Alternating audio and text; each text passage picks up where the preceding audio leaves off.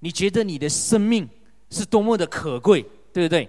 所以耶稣做了多大的牺牲，要让你知道你是值得他为你在十字架上所流的每一滴血，所有的一切都是值得的，因为他爱你，因为他爱我们每一个人，他愿意牺牲他自己，所以你的生命是何等的宝贵，以致神为你牺牲上十字架。 Amen。 所以耶稣道成肉身，为了显明我们值得他这样做。过后第二点我跟你分享，耶稣成了肉身，以至于他住在我们的中间，所以他成了人，以组织一个真正的群体，以他开始接触我们，体贴我们，与我们一起生活度日。所以我们每一个人要明白，真正的群体应当是每一个人都能够指向耶稣。每一个群体里面，我们要带每一个人指向耶稣，回到耶稣的面前，建立真正的群体。第三，我跟你分享，耶稣成了肉身，为了救我们。我们都知道，既然犯罪的在我们，因此呢，我们理应要主动跟神恢复关系，对不对？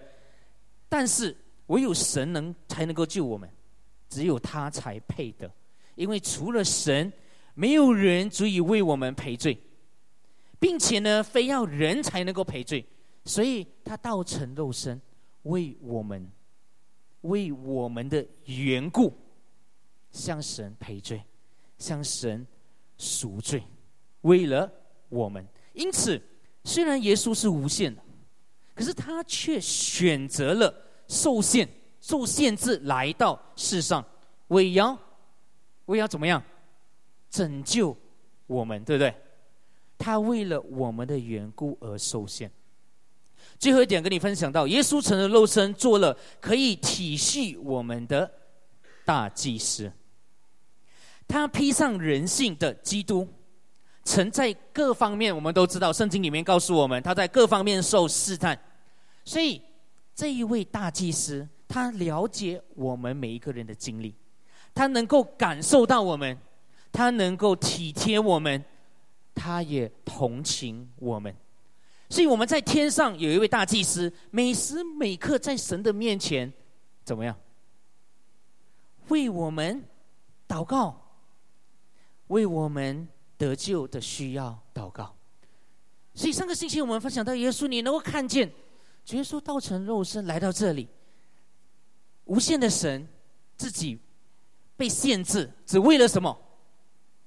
为了显明我们是值得他这样做，为了要跟我们在一起团契，向我们知道怎么样才是真正的群体，为了要拯救我们这一些有时候很硬颈啊、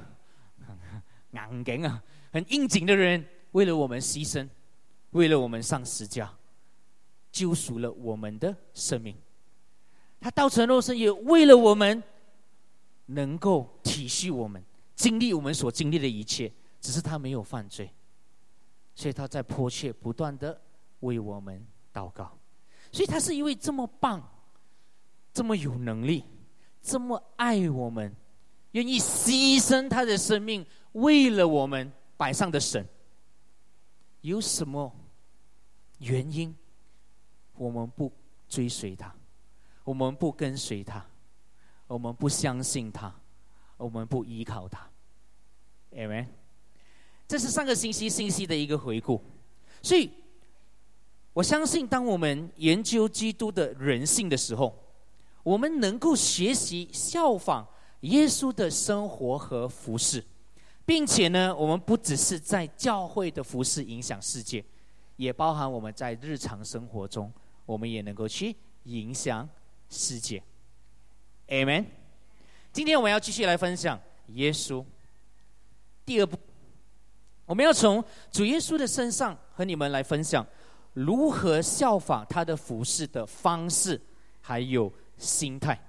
我们学习如何效仿耶稣在来到这里30多年当中，他的服事的方式还有心态是怎么样。第一点，耶稣来拯救。大家说耶稣来拯救。哥林多前书9章19到23节，我们来看。全部人看荧幕，直接有为你打在荧幕上，好，不可以再说骗话，对不对？这不对的。有为你打在荧幕上，可是如果你有带圣经来的话，你也可以翻开你的圣经，跟我们一起看。哥林多前书9章11到23节，我为你们读。我虽然自由，不受任何人管辖，但我自愿成为众人的奴仆，为的是要多得一些人。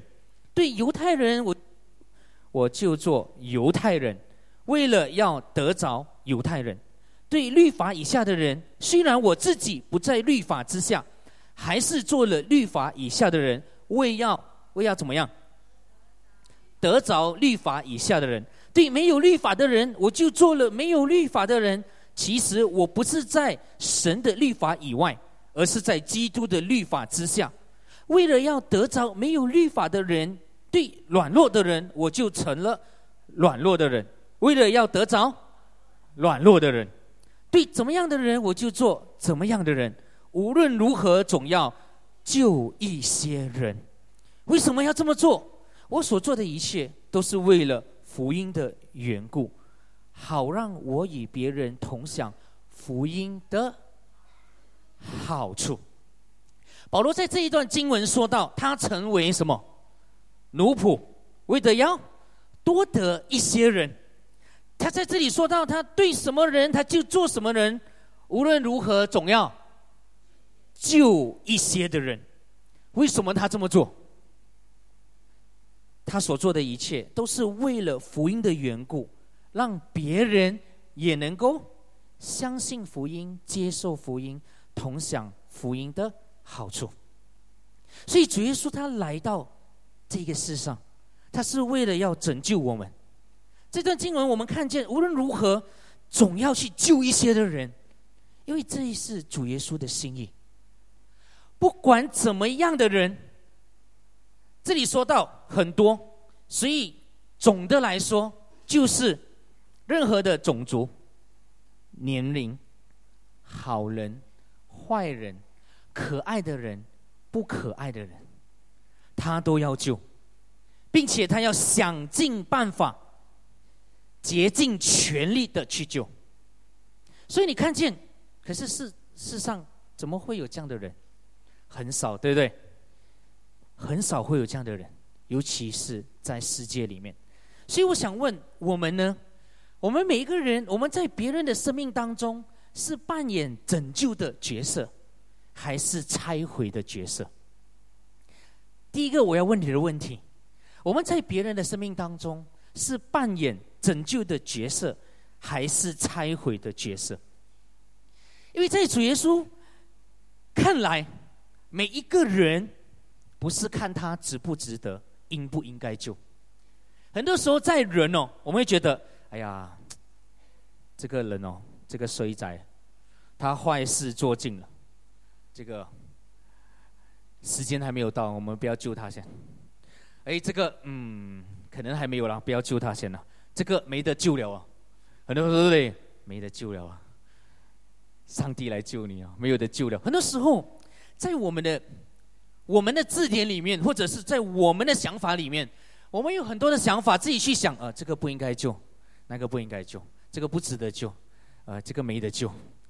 在我们的字典里面有很多这一些的衡量，谁应该救，谁不应该救。可是耶稣来到世界上，他是要拯救世上所有的人，不是可爱的人，不是不可爱的人。他来到这个世界上，他要拯救的不是这个不是我的 gang 的，所以我不要救他，等我救完我的 gang 的先。这个不是，他的样子不是很好看我不要救他先，我过后才救他。主耶稣来到世上是为了要拯救所有的人。耶稣看的是这一个人，我应该要用什么样的方法、什么样的方式去拯救他。所以今天我们每一个人在当中，我们都是基督徒，对不对？刚才保罗也经历了之前主耶稣怎么样拯救他，所以他才能够用同样的方式去拯救其他的人。所以今天当我们坐在这里，你要想，在你的生命里面，你是做你的生命在你身旁的人，你是做拯救的工作，还是做拆毁的工作？很多时候，在你身边的人坐着，你看他，你是想要拯救这个生命，还是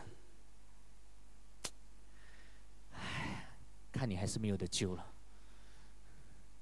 所以我们的心态，你的想法，成为基督徒来到这里，今天我们坐在这里，我要你想，你所想的，在每一个人身边，你不用想其他的人，只是你身边的人就好。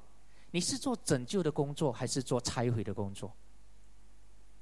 这个心态很重要，这个想法很重要。Amen 吗？所以你要想，那一个人坐在那里，如果是主耶稣，他会怎么做？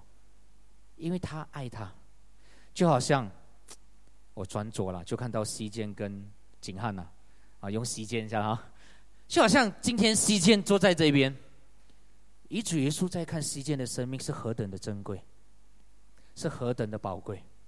所以今天不是我在这里去决定他配不配得神拯救他，配不配得应该被拯救。我的工作是要想怎样去拯救他，用他的方式，用他可以接受的方式，用他明白的方式去拯救他。Amen。 圣经刚才那一段经文说到嘛，像什么人我就做什么样的人，我也要救那一个的生命。Amen。 我们不可以他这个样子，我是这个样子，就说你要被拯救哦，你要像我，我用我的方式去拯救你，你不听哦，你没得救啊，因为你不听我讲。明白我要传达的那个意思吗？很多时候我们就是这样，我们觉得我讲了你不听，没得救啊。然后怎么样？那个圣经说，耶稣啊，降火帮你烧掉，要吗？不能嘛，对不对？我们上个星期学到嘛，耶稣道成肉身，为了我们所有的人，所以每一个人的生命都是宝贵的。Amen。 所以主耶稣来做拯救的工作，我们不可以做拆毁的工作。这样的话，主耶稣就白白上了十架。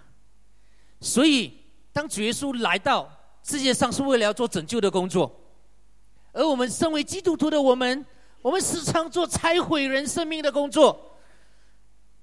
感谢主，愿主保守我们的心，我们不要做拆毁的工作，我们要做拯救的工作。 Amen。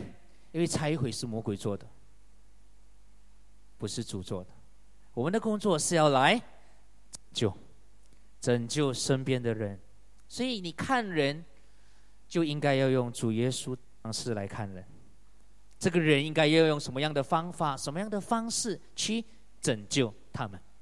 第二点，耶稣来恢复。大家说恢复。马太福音10章第1节到第5到第8节，我要为你们读。马太福音10章1节，耶稣叫了12门徒来，赐给他们胜过污灵的权柄，可以赶出污灵和医治各种疾病、各种病症。第5节说，耶稣差这12个人出去，并且嘱咐他们，外族的路你们不要走，撒玛利亚人的城你们也不要进，却要到以色列家的迷羊那里去。你们要一边走一边传扬说，天国近了，要医治有病的，叫死人复活，洁净患麻风的，赶出污鬼。你们白白的得来，也要白白的给人。主耶稣赐给门徒们权柄，对不对？叫他们出去医治啊，赶鬼啊，把人恢复成原本的那一个的样式，恢复神与人、人与人之间的关系，恢复一切的黑暗变成光明。该在第8节说到，要医治病的、有病的，叫死人复活，洁净患麻风的，赶出污鬼。你们白白的得来，也应当白白的给人。所以你看见哦，这里给他们权柄出去哦。主耶稣不是说我给你们权柄出去控告人，给你们权柄出去毁谤人，给你们权柄出去说哪一个人配得，哪一个人不配得，不是嘛？对不对？耶稣给他们权柄出去怎么？医治赶鬼，使死人复活，洁净患麻风的，赶出那些的污鬼。这一切所做的都是恢复的工作 Amen。 所以我们应该把你觉得错的，或者是说你知道他做错的，我们要帮助每一个人恢复过来，回到正确的轨道上，恢复每一个人回到神起初创造他的美好，创造他的样式。我们的工作应该是要恢复每一个人的信心、自信、勇气还有盼望。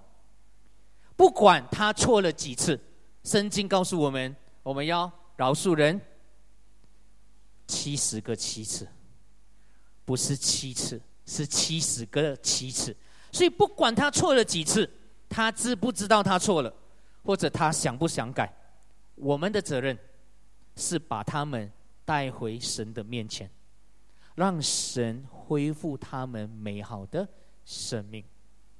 所以亲爱的弟兄姐妹，我们不要做审判官，那是神的工作。我们要专注在恢复生命。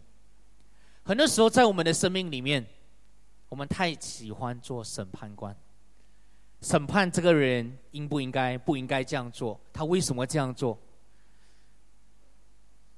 耶稣来到世上做恢复的工作，使那些原本有疾病的得着医治，使那些原本被鬼附的恢复了生命，甚至使死人复活。他在做的都是一直做恢复的工作。当他差遣门徒们出去的时候，他也是给他们权柄，医治赶鬼，使死人复活。所以他来都是在做恢复的工作 Amen， 可以吗？所以我们要知道，我们要效仿耶稣。我们本身我们的责任是什么？我们的责任只是要恢复他们，带他们回到神的面前，做恢复生命的工作，而不是坐在那边指指点点。不是，你坐在那边就要想，我应该怎么样帮他。等一下用景汉了哈，用了时间哦。我应该怎么样帮景汉？可能他现在不要讲得疾病了，现在他可能他的情绪很不稳定，哇，可能他遇到了很大的挫折。我不可能去做拆毁的工作，对不对？景汉，你就是这样了的了，医生就这样了，没办法了，所以不要冤了，是这样就是这样了，没办法了，就这样过生活就好了，不是吗？对不对？耶稣来要做恢复的工作，我要去到他的生命里面。景汉，你要回到神的面前，向神祷告。神给你的是最美好的，神给你不是这一个你觉得你不配得的生命，神给你是最棒的生命。所以你要起来回到神的面前，因为神给你的就是最好的，神创造你就是最美好。我们应该要做这一种恢复的工作，对吗？因为每一个人都会有处在低潮的时候，每一个人都会有处在离开神的工作，每一个人都有处在离开神的时候，离开神的工作。我的妈呀，对吗？因为我们是人，我们都有软弱。你今天可能很有信心，未必下一秒钟你可能就会跌倒。所以我们应该来做恢复的工作。只要我看见他的生命是处在可能被捆绑，可能有一些的挫折，可能有一些走不出来，甚至我们知道他要离开神的时候，我们就要去做恢复的工作。可是很多时候我们没有，我们在远远看着他的时候原本耶稣叫我们做恢复的工作，对吗？我们没有。呢個死仔包又要離開神了，我們沒有做恢復，我們過去就叫俾佢，哇！你死快啲啊！那個死快啲的意思是，我們沒有去做恢復，原本要做恢復，可是沒有去，你去加多一刀。上帝這麼愛你，你沒有信心起來咩？你没有信心胜过咩？这样惨的咩？信心在哪里？像我一样，很多时候哇，已经毁到差不多不成人形哦。你再多一脚没有回来，已经可以上天堂了。很多时候你没有那一个东西，我们错误了。所以如果你没有做恢复的工作，你就静静坐着就好了。明白我的意思吗？不然的话，你就是在做拆毁的工作。生命很可贵，主干每一个生命都是宝贵的，所以你来，你要做的是恢复的工作，不是拆毁的工作。Amen， 可以吗？所以不要做审判官，每一个人都要面对上帝，将来审判是他自己跟神，我们自己跟神。我们要专注在恢复生命。第三点，耶稣来服侍。耶稣来服侍。马太福音20章25节到28节，我为你们读。耶稣把他们叫过来说：你们知道各国都有元首统治他们，也有官长管辖他们，但你们中间却不要这样。谁想在你们中间成为大的，就要做你们的仆役；谁想在你们中间为首的，就要做你们的奴仆。正如人子来，不是要受人的服侍，乃是要服侍人，并且要舍命，做许多人的赎价。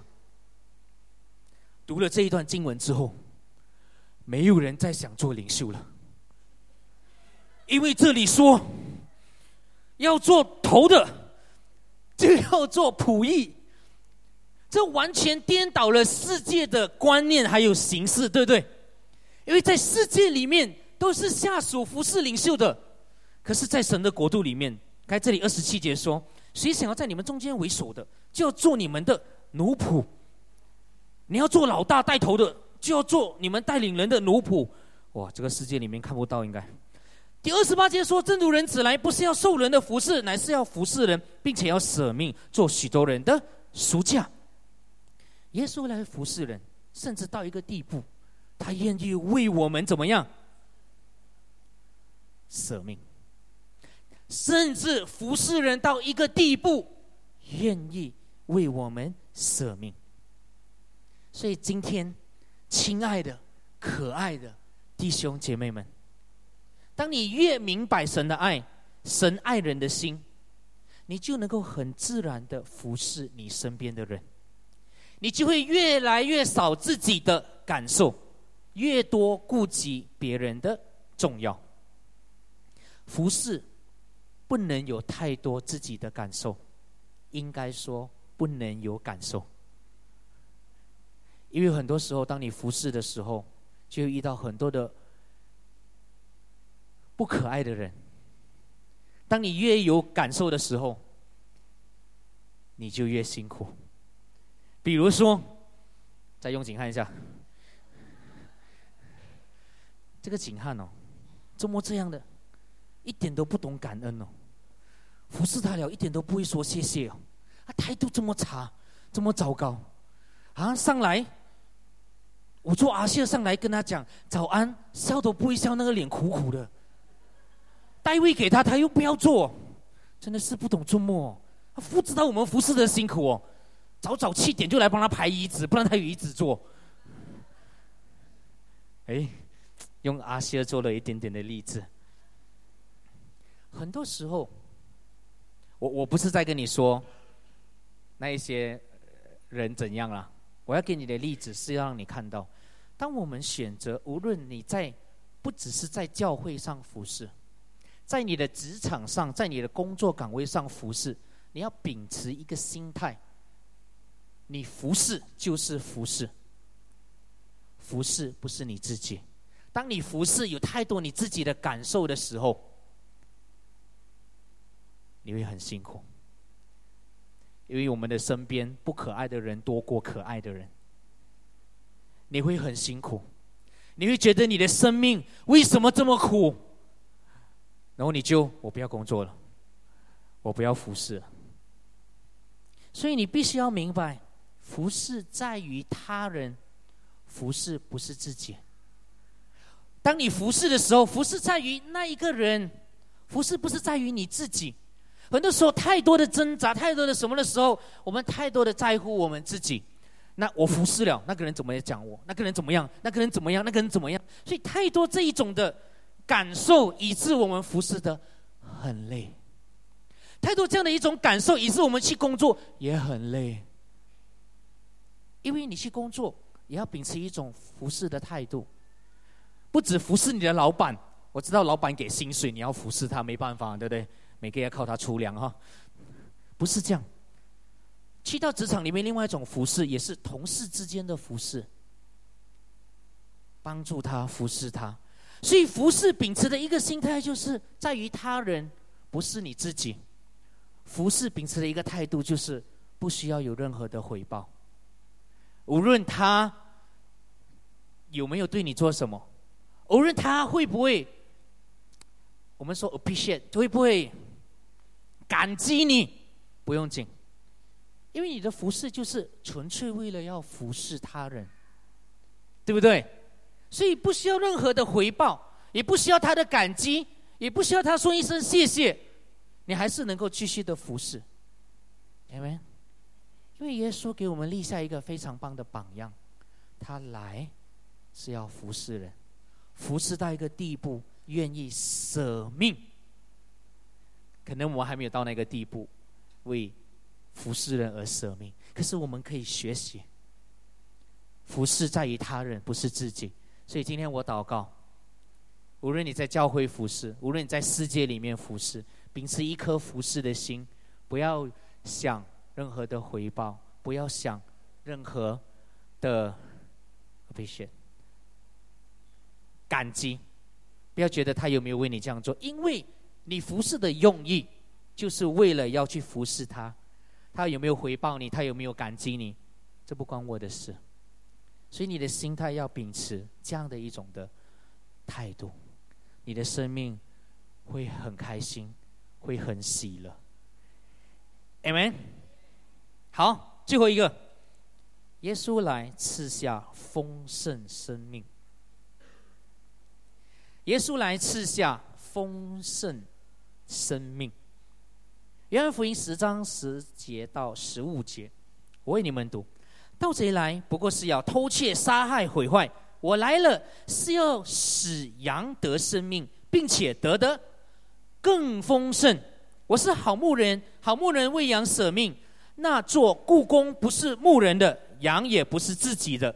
他一见狼来，就把羊撇下逃跑，狼就抓住羊群，把他们驱散了。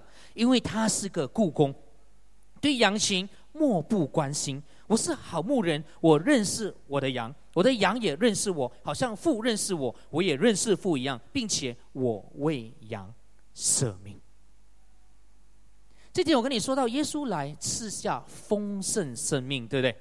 很多时候丰盛我问你，丰盛代表什么？丰盛的反义词是什么？没有嘛，缺乏嘛，甚至可以讲平庸嘛，对不对？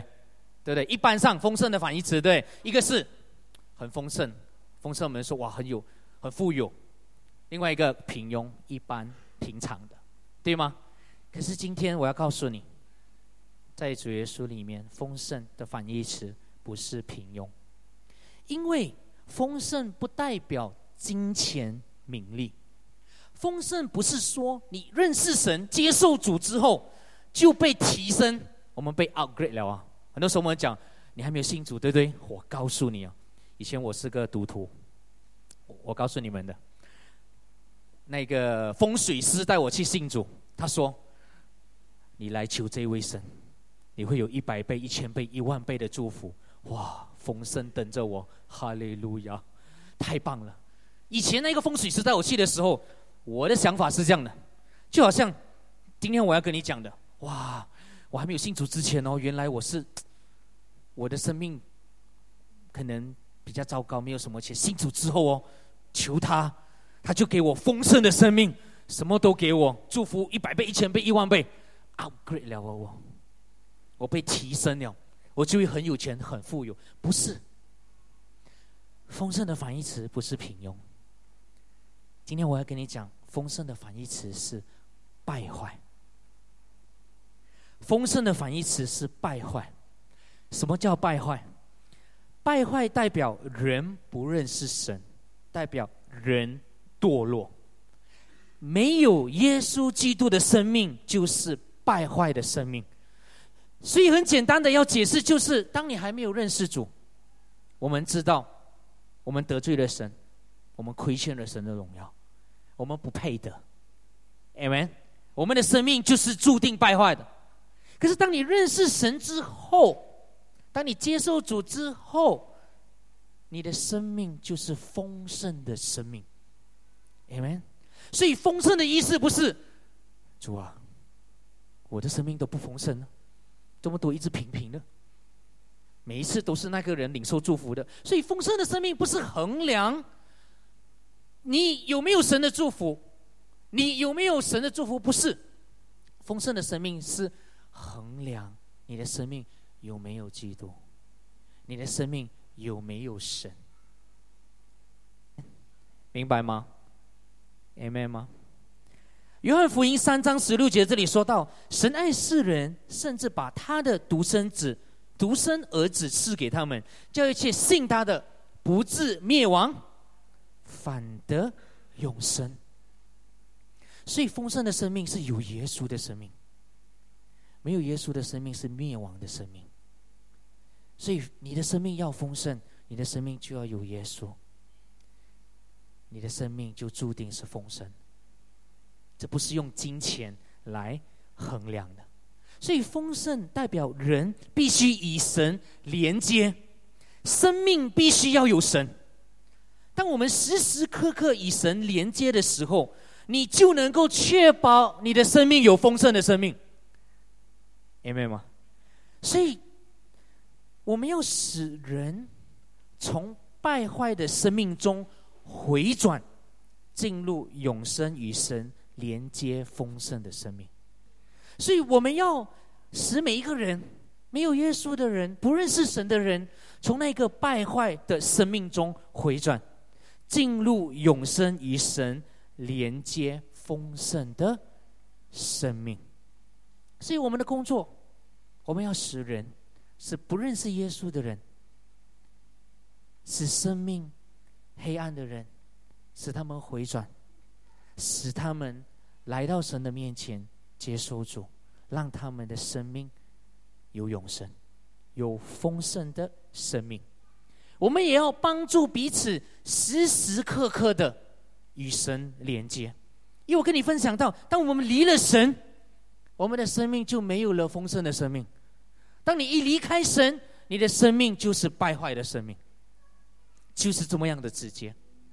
所以当你有了神，你的生命就是丰盛的生命。所以我们要帮助彼此时时刻刻的与神连接，不要离开神，就能够确保我们拥有丰盛的生命。 Amen。 我们来回顾一下。第一点，我跟你分享到耶稣来怎么样？耶稣来怎么样？拯救。我跟你分享，我们在别人的生命当中是扮演怎么样的角色？是拯救的角色，还是拆毁的角色？今天你要想，耶稣来恢复，让我们不要做审判官，那是神的工作，要专注在恢复生命。耶稣来服侍，服侍在于他人，不是我们自己。耶稣来赐下丰盛生命，我们要使人从败坏的生命中回转，进入永生与神连接丰盛的生命。你在别人的生命中扮演什么样的角色？还是你的生命中一直都是你最重要？你的感受，你都是在你。你在别人的生命中扮演什么样的角色？拯救的角色，恢复的角色，服侍的角色，还是带人能够回到神的面前，使他拥有丰盛生命的角色。我要给你看一个影片，我们就要结束了。灯光帮我关一下。Oh my God, is this the real world? Is this actually what it looks like?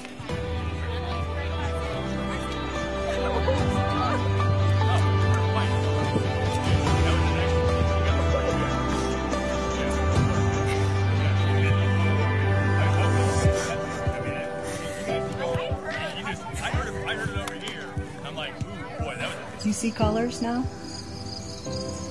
Oh, the trees are neat.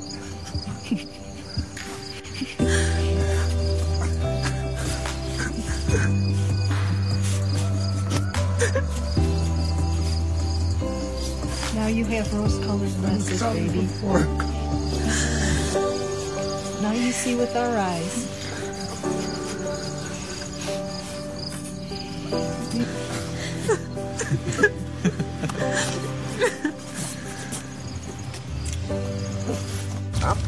I am colorblind.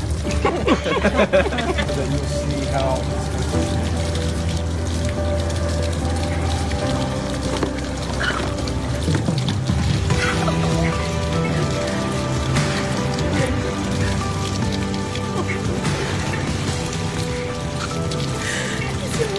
It's so clear, I can't believe it. What are we doing today? I get to see color for the first time today. And what's making that possible? I'm going to wear these Chroma glasses, and I'm really excited about it. I've been waiting for a long time. And what color are you most excited to see? I think I'm most excited to see purple. Oh my gosh, look at the red. Oh my gosh. Oh my gosh, this is really cool. Oh my word.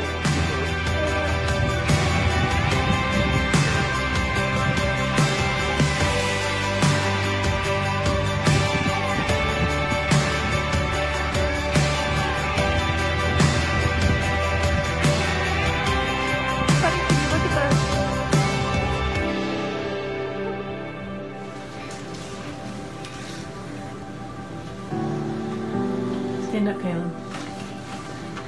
Anything different? Yeah.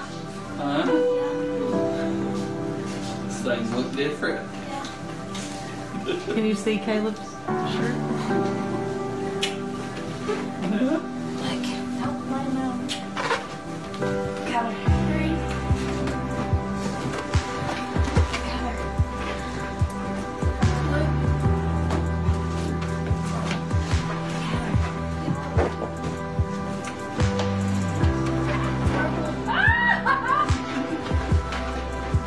Orange.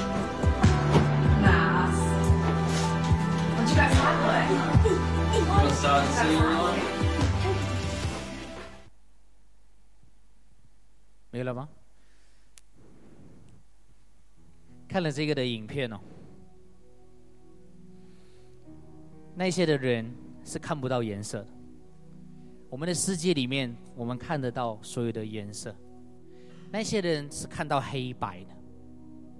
直到有了这一个的技术，他们戴上了那一个能够看到颜色的眼镜，他们的世界开始不再是黑白的。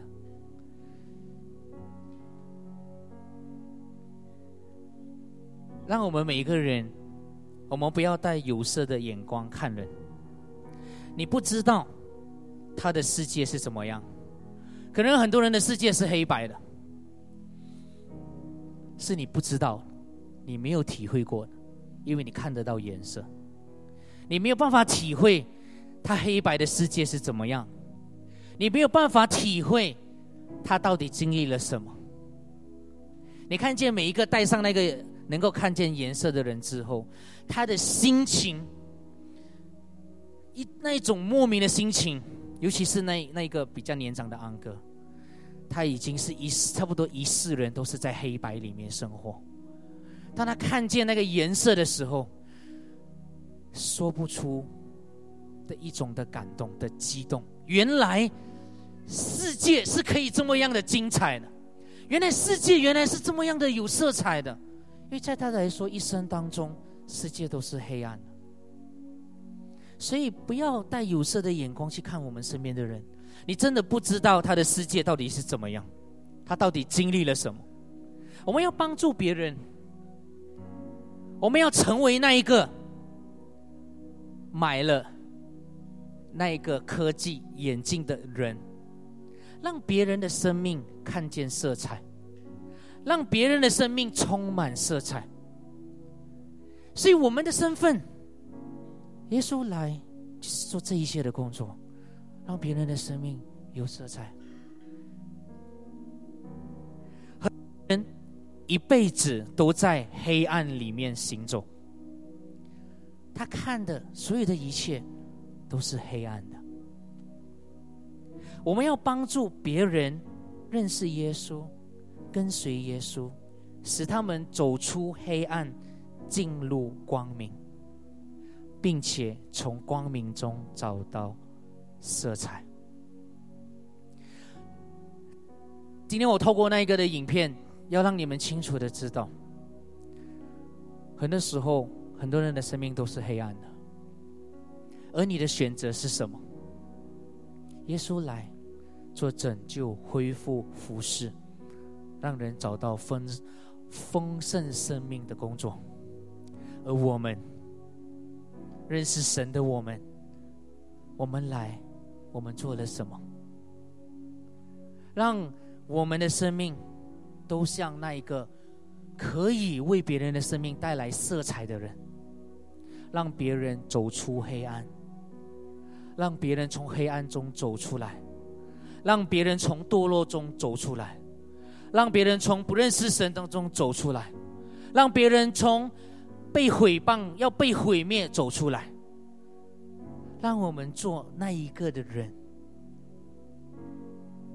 点亮别人的生命，让他们的生命有色彩。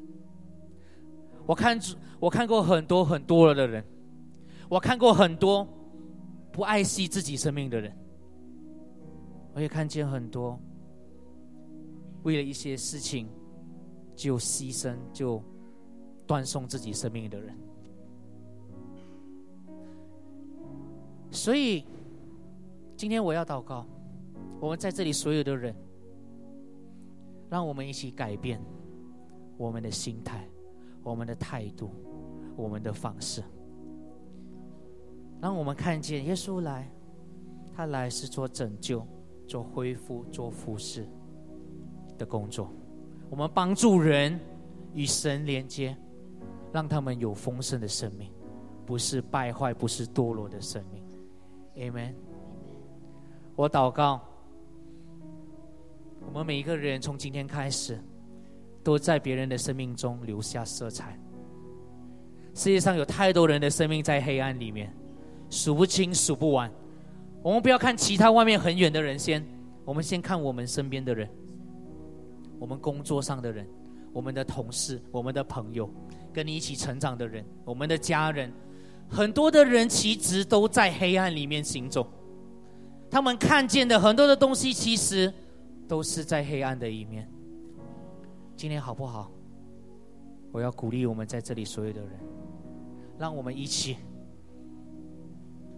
带着耶稣去点亮别人生命，让他们的生命有色彩。